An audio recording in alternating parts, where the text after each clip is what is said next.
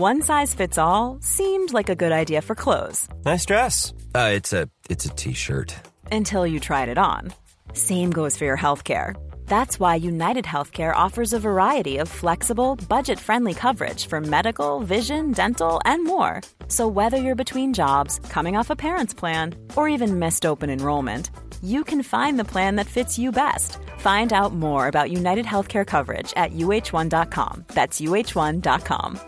Quality sleep is essential. That's why the Sleep Number Smart Bed is designed for your ever-evolving sleep needs. Need a bed that's firmer or softer on either side? Helps you sleep at a comfortable temperature? Sleep Number Smart Beds let you individualize your comfort, so you sleep better together. J.D. Power ranks Sleep Number number 1 in customer satisfaction with mattresses purchased in-store. And now, save 50% on the Sleep Number Limited Edition Smart Bed for a limited time. For J.D. Power 2023 award information, visit jdpower.com/awards. Only at a Sleep Number store or sleepnumber.com. One of the ways that I have come to define a sacred text is that it has to be generative. Something sacred should inspire essays, poetry, conversation, fan fiction. If a text stops our thinking, makes our thinking more single-minded, then it's profane, not sacred. Jane Eyre meets this criteria of being generative by leaps and bounds. Jane Eyre has been made into 8 silent film adaptations in between 1910 and 1926 alone, and at least 17 talkies since then. And that's not mentioning the radio plays, the stage adaptations, the TV adaptations, the ballets, and even in one case, the musical.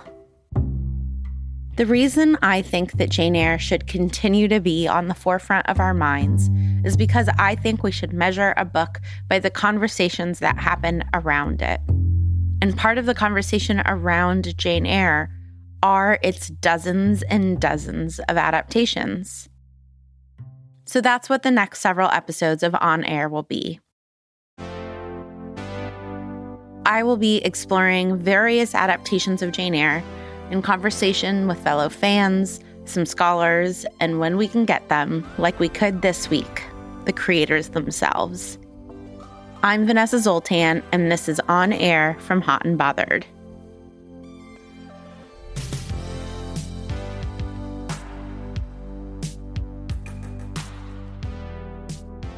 Today's adaptation is a novel, and it's called The Flight of Gemma Hardy by Margot Livesey.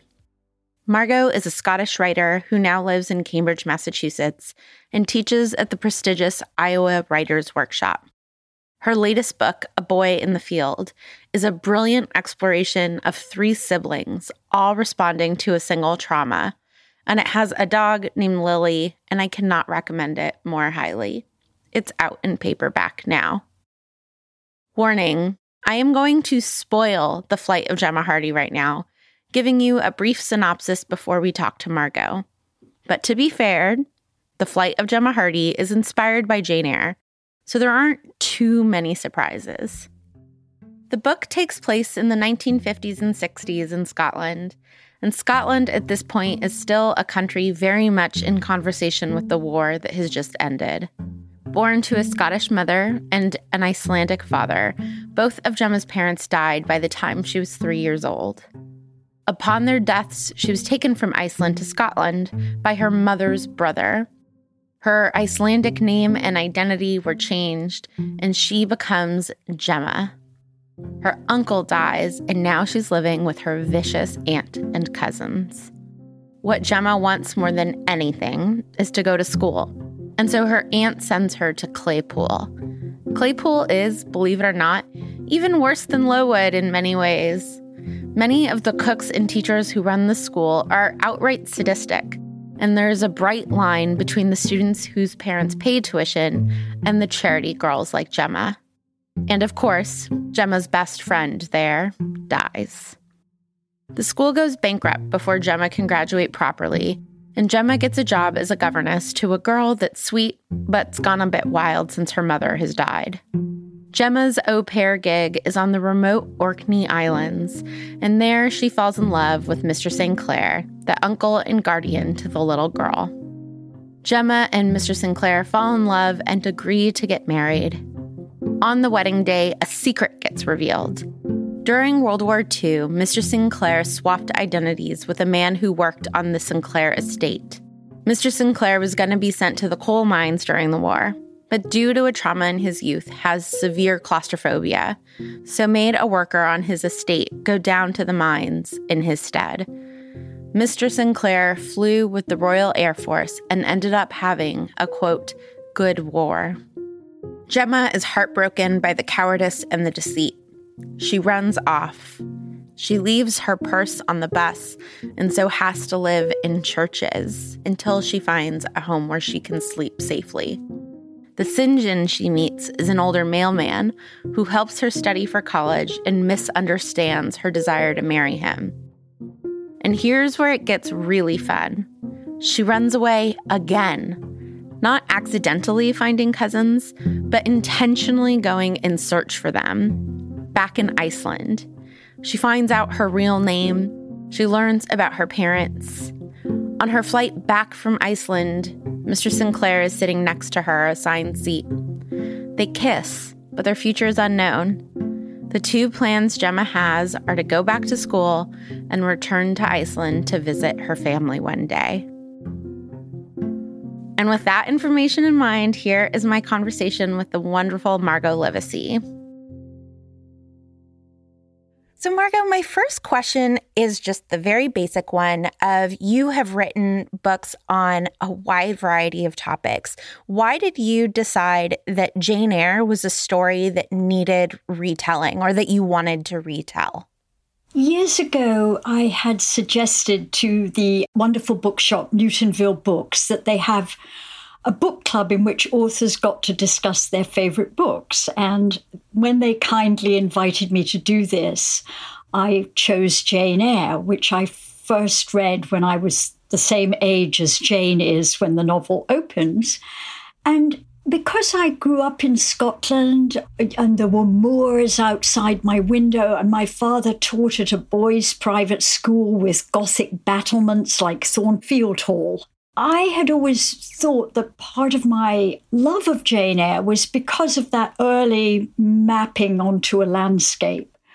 But what I discovered at Newtonville Books was that everyone in the room loved Jane Eyre. Even if they had grown up in Woburn or Needham or Chelsea, they loved Jane Eyre. And it didn't have to do with picturing a boys' school or imagining yourself wandering over the moors. And I started trying to think about what made the novel so iconic, what made it still speak to us.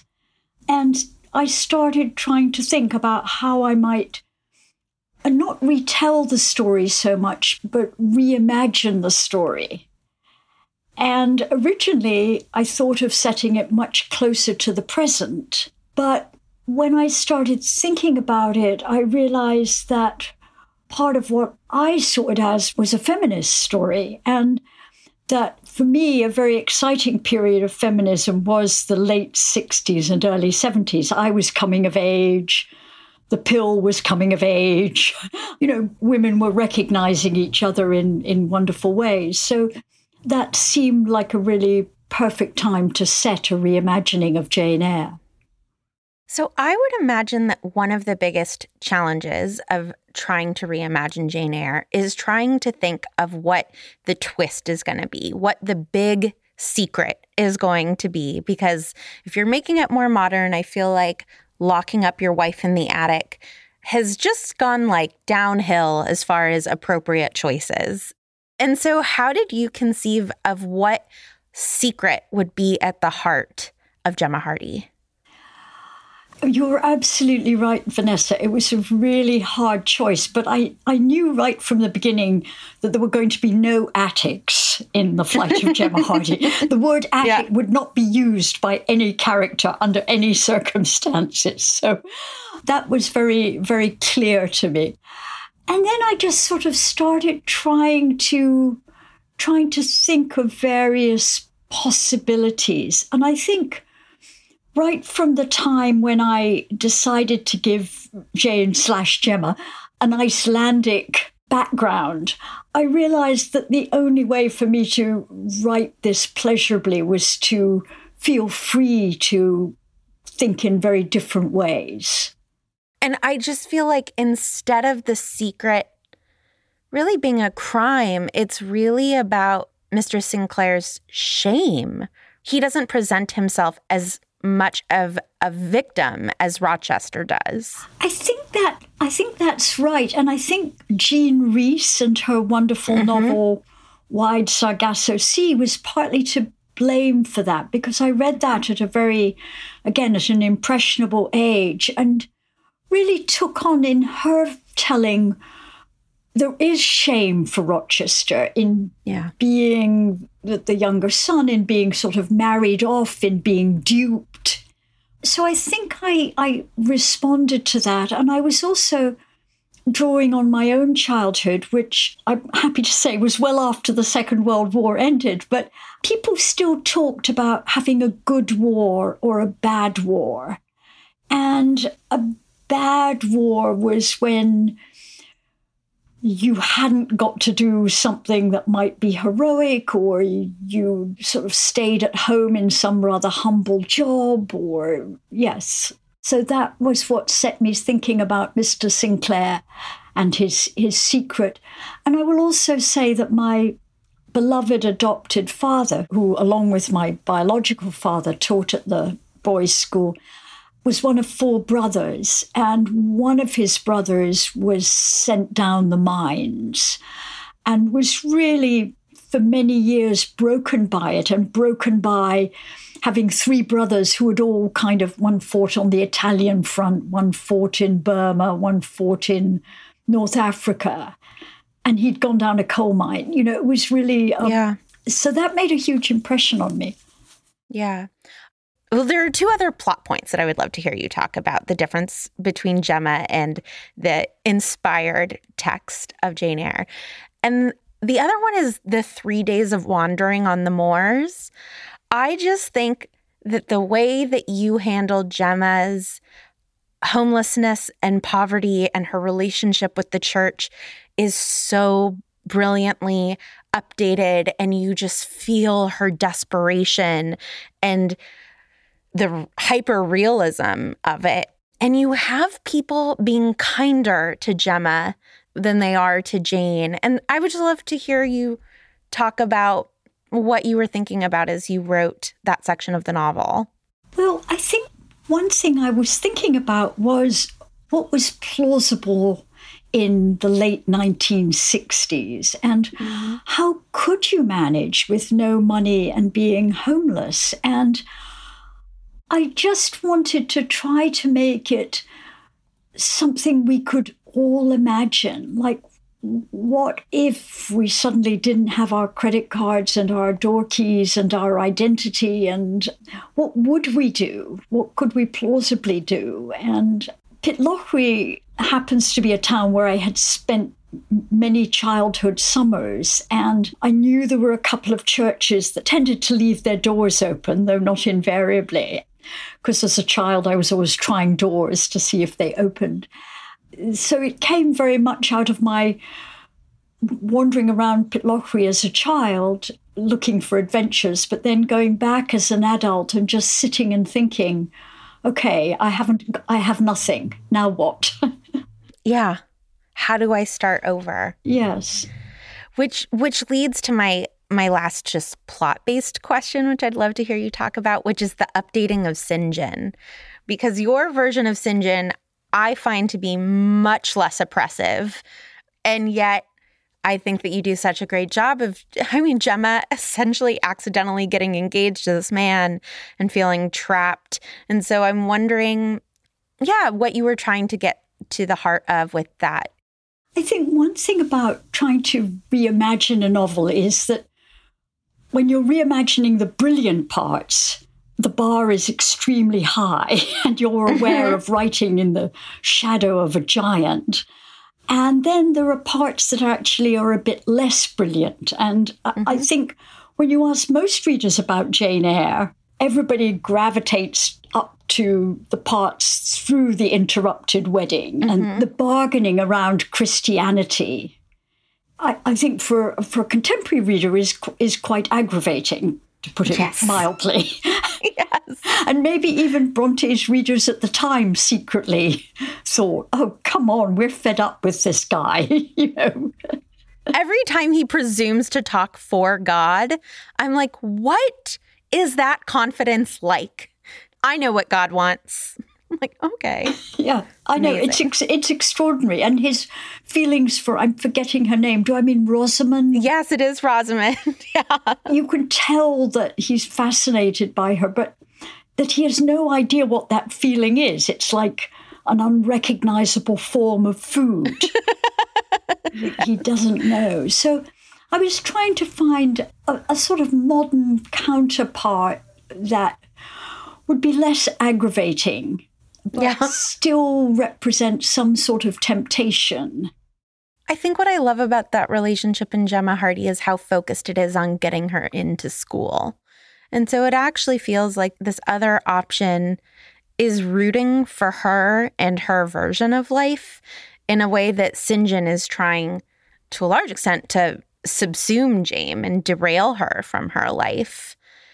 To some extent, I just love what that says for feminism, right? That over 120 years, our worst case scenario is hopefully someone who's rooting for us, but just not in the best way. And I think I was partly there drawing also on the Bronte's life story when one of the many schemes they had for raising money, for making a living, was to start a school.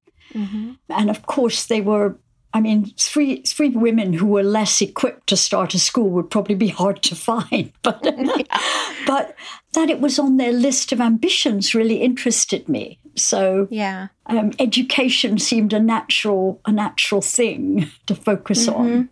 Yeah. Imagine the softest sheets you've ever felt. Now imagine them getting even softer over time. That's what you'll feel with Boll & Branch's organic cotton sheets. In a recent customer survey, 96% replied that Boll & Branch sheets get softer with every wash. Start getting your best night's sleep in these sheets that get softer and softer for years to come. Try their sheets with a 30-night guarantee. Plus, get 15% off your first order at bollandbranch.com. Code BUTTERY. Exclusions apply. See site for details. Ryan Reynolds here from Mint Mobile. With the price of just about everything going up during inflation, we thought we'd bring our prices down. So to help us, we brought in a reverse auctioneer, which is apparently a thing. Mint Mobile Unlimited Premium Wireless. How to get 30, 30, bit to get 30, bit to get 20, 20, 20, bit to get 20, 20, bit to get 15, 15, 15, 15, just $15 a month? Sold! Give it a try at mintmobile.com/switch. $45 up front for 3 months plus taxes and fees. Promo rate for new customers for limited time. Unlimited more than 40 gigabytes per month. Slows full terms at mintmobile.com. Well, I would just love your thoughts, right? Jane Eyre gets retold constantly, right? With ballet, with adaptations like Patricia Parks' Read Jane, or, Rachel Hawkins just did the Wife Upstairs. And it is a deeply weird, angry, mystical Christian book. Like Pride and Prejudice, I'm like, I get it, right? Like you can draw a straight line from Pride and Prejudice to Nora Ephron, and I love it and I get it. But Jane Eyre, it is my favorite book. And to your point, right? Like I'm from Los Angeles. I am not from the Scottish moors.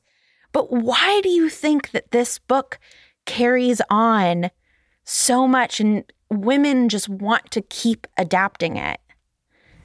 Part of it is that we have an ongoing crush, a very long-going crush on orphans. As readers, as a society, we really respond to orphan stories.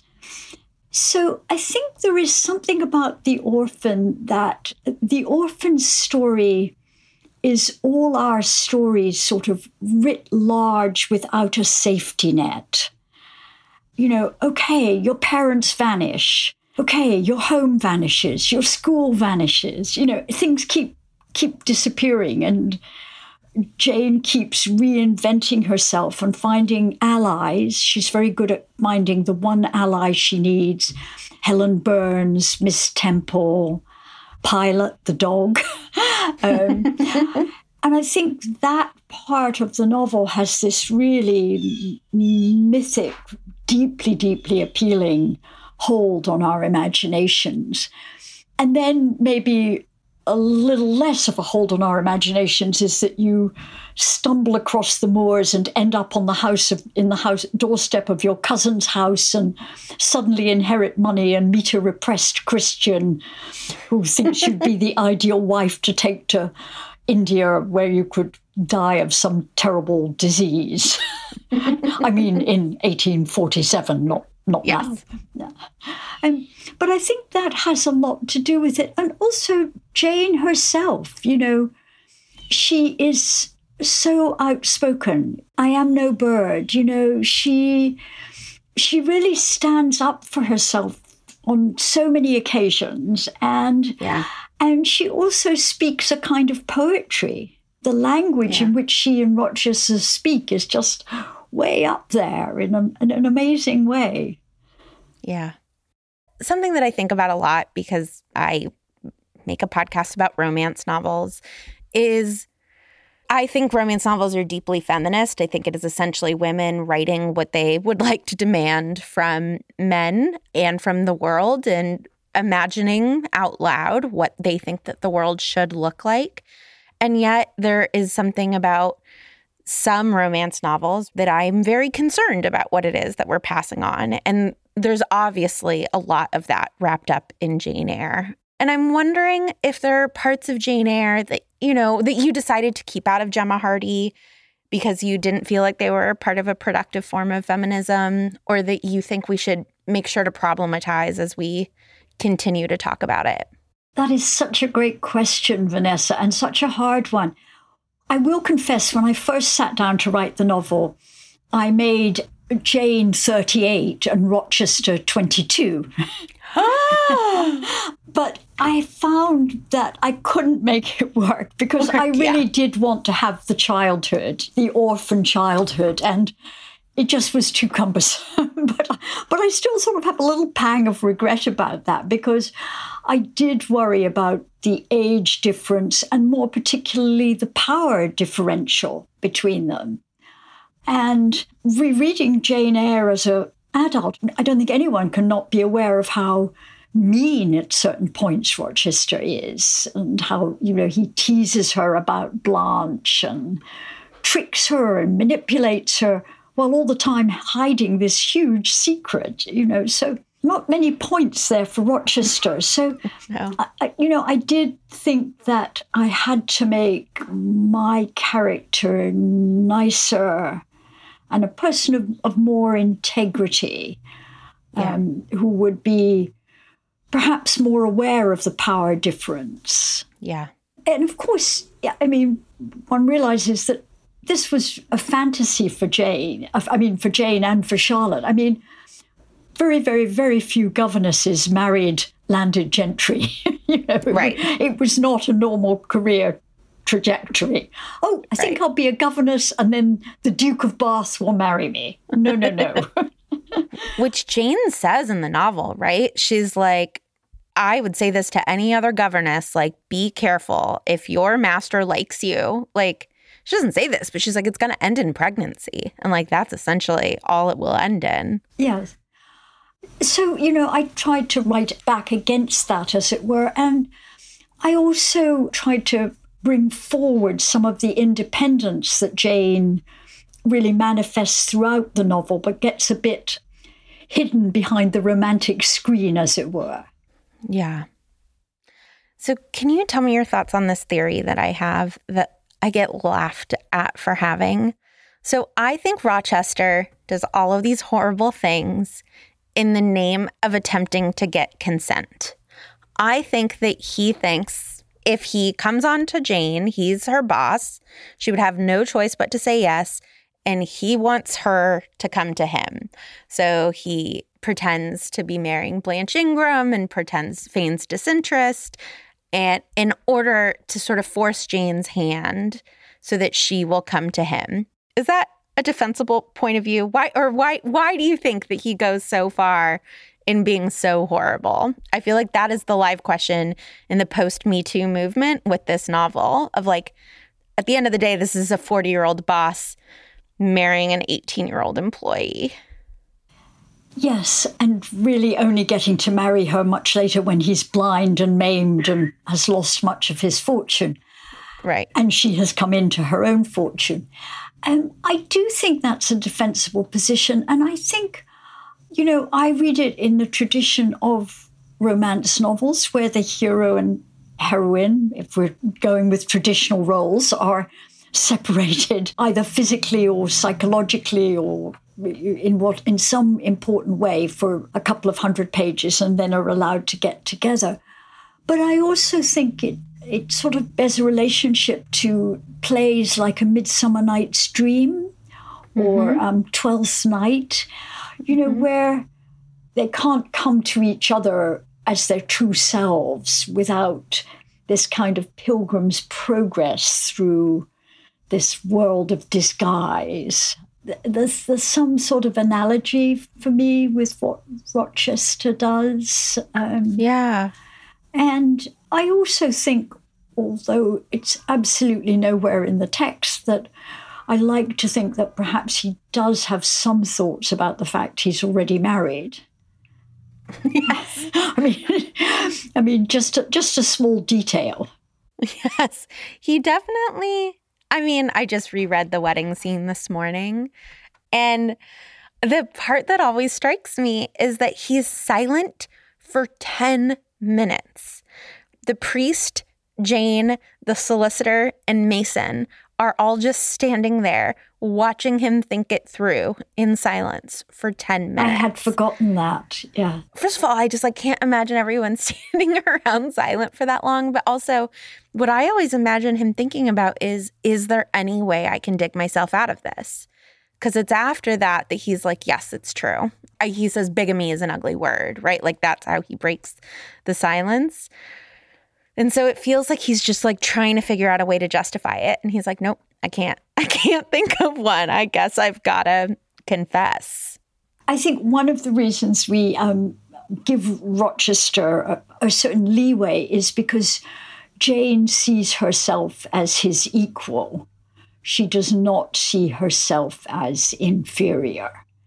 And right from that first meeting when he falls on the ice at her feet, we feel that equality between them. That's part of what's so appealing. Yeah. And the proposal, right? You are my equal in my likeness. To have a 40-year-old landed man say that to an 18-year-old poor girl is a really beautiful thing. Are there any other last thoughts that you just want to make about anything I didn't ask you about Gemma Hardy, or that you would like to say about why we continue to tell the story of Jane Eyre? I suppose I'd say that, and perhaps this is only my perspective, but I think women are still really searching to find convincing images of themselves in books and films and popular culture, that I know in my own reading that it's just quite rare for me to find a book that I feel actually represents what living in a woman's body can be like.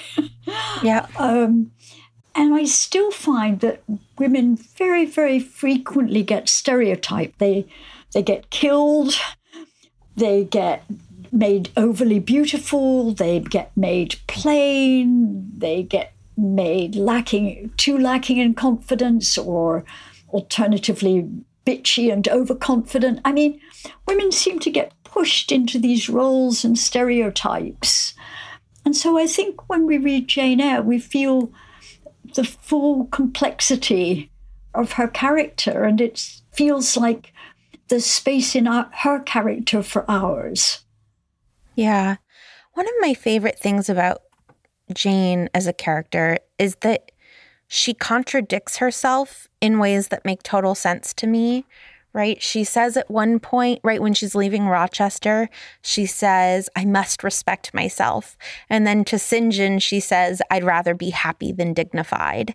And it's like those are contradictory ideas that come at different phases in her life. And I find both to be really valuable points of view that I feel like I have sort of depending on my mood. I also love how angry she is. Like she's an angry young woman, and I find that very relatable. Yeah. And what do you find from the people? I mean, you take people on these tours. Do you find that people respond to her for the reasons we're talking about? Yeah, I think people do still love the romance and love Rochester, including myself, right? Like, I get to the proposal scene and forget every bad thing he's ever done and just swoon over all the gorgeous things he says. But I also think that there's a lot of catharsis through the anger. The moments where Jane stands up to Aunt Reed, to Mr. Brocklehurst, defends herself to Miss Temple, stands up to Rochester, I feel like those are the moments that I find that women love the most, which I agree. They are fantastic. Me too. So, yes.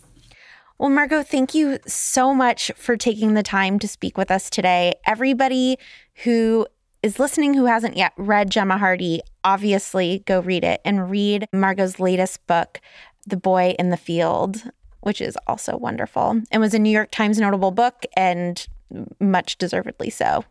Thank you so much for taking the time. Thank you so much, Vanessa, for this wonderful conversation. It's just a delight to talk about one of my favorite novels. And, the staggering fact that the novel was published in 1847, and I don't think it's ever been out of print since then. It really is a kind of marvelous that we have this book that just passes from generation to generation.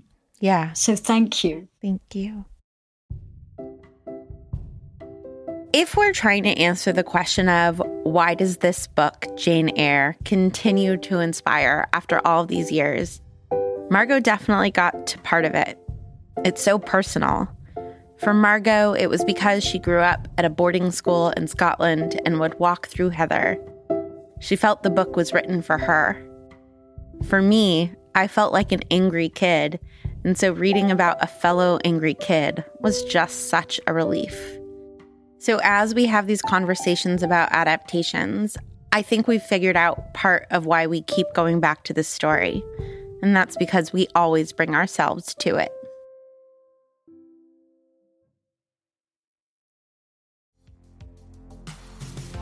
You've been listening to On Air. We are in between seasons right now, but are getting ready to hopefully do a deep dive into Pride and Prejudice starting in March. If you'd like to help us get there, please consider supporting us on Patreon at patreon.com/hotandbotheredroundpod. And if you love the show, please leave us a review on Apple Podcasts or wherever you are listening to my cold-infused voice right now. My co-host during our regular season is Lauren Sandler, and she will be back with us in March. We are a Not Sorry production, a feminist production company. Our executive producer is Ariana Nettleman, our associate producer is Molly Baxter, and we're distributed by Acast. Thanks again this week to Margot Livesey. Be sure to check out her new book, The Boy in the Field, and then email me with all of your thoughts about it. And also thanks to Lara Glass, Julia Argy, Nikki Zoltan, Stephanie Paulsell, and all of our patrons. We will be back in 2 weeks with another adaptation conversation.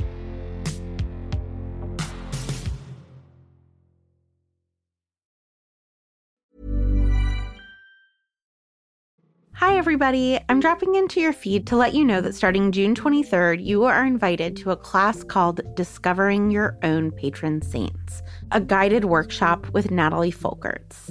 In this 6-session class, you will explore beloved characters from literature who have jumped off the page and made their way into the moral fabric of your life. The first week of this class, you're going to explore what we mean by patron saints, and then each subsequent week will be devoted to a different value: wonder, imagination, grief, and courage. If you are seeking spiritual guidance outside of the constraints of formal religion, if you are someone who finishes a novel and feels like you have said goodbye to new friends, then this class is for you. Register before the first class on June 23rd by going to NotSorryWorks.com. That's NotSorryWorks.com.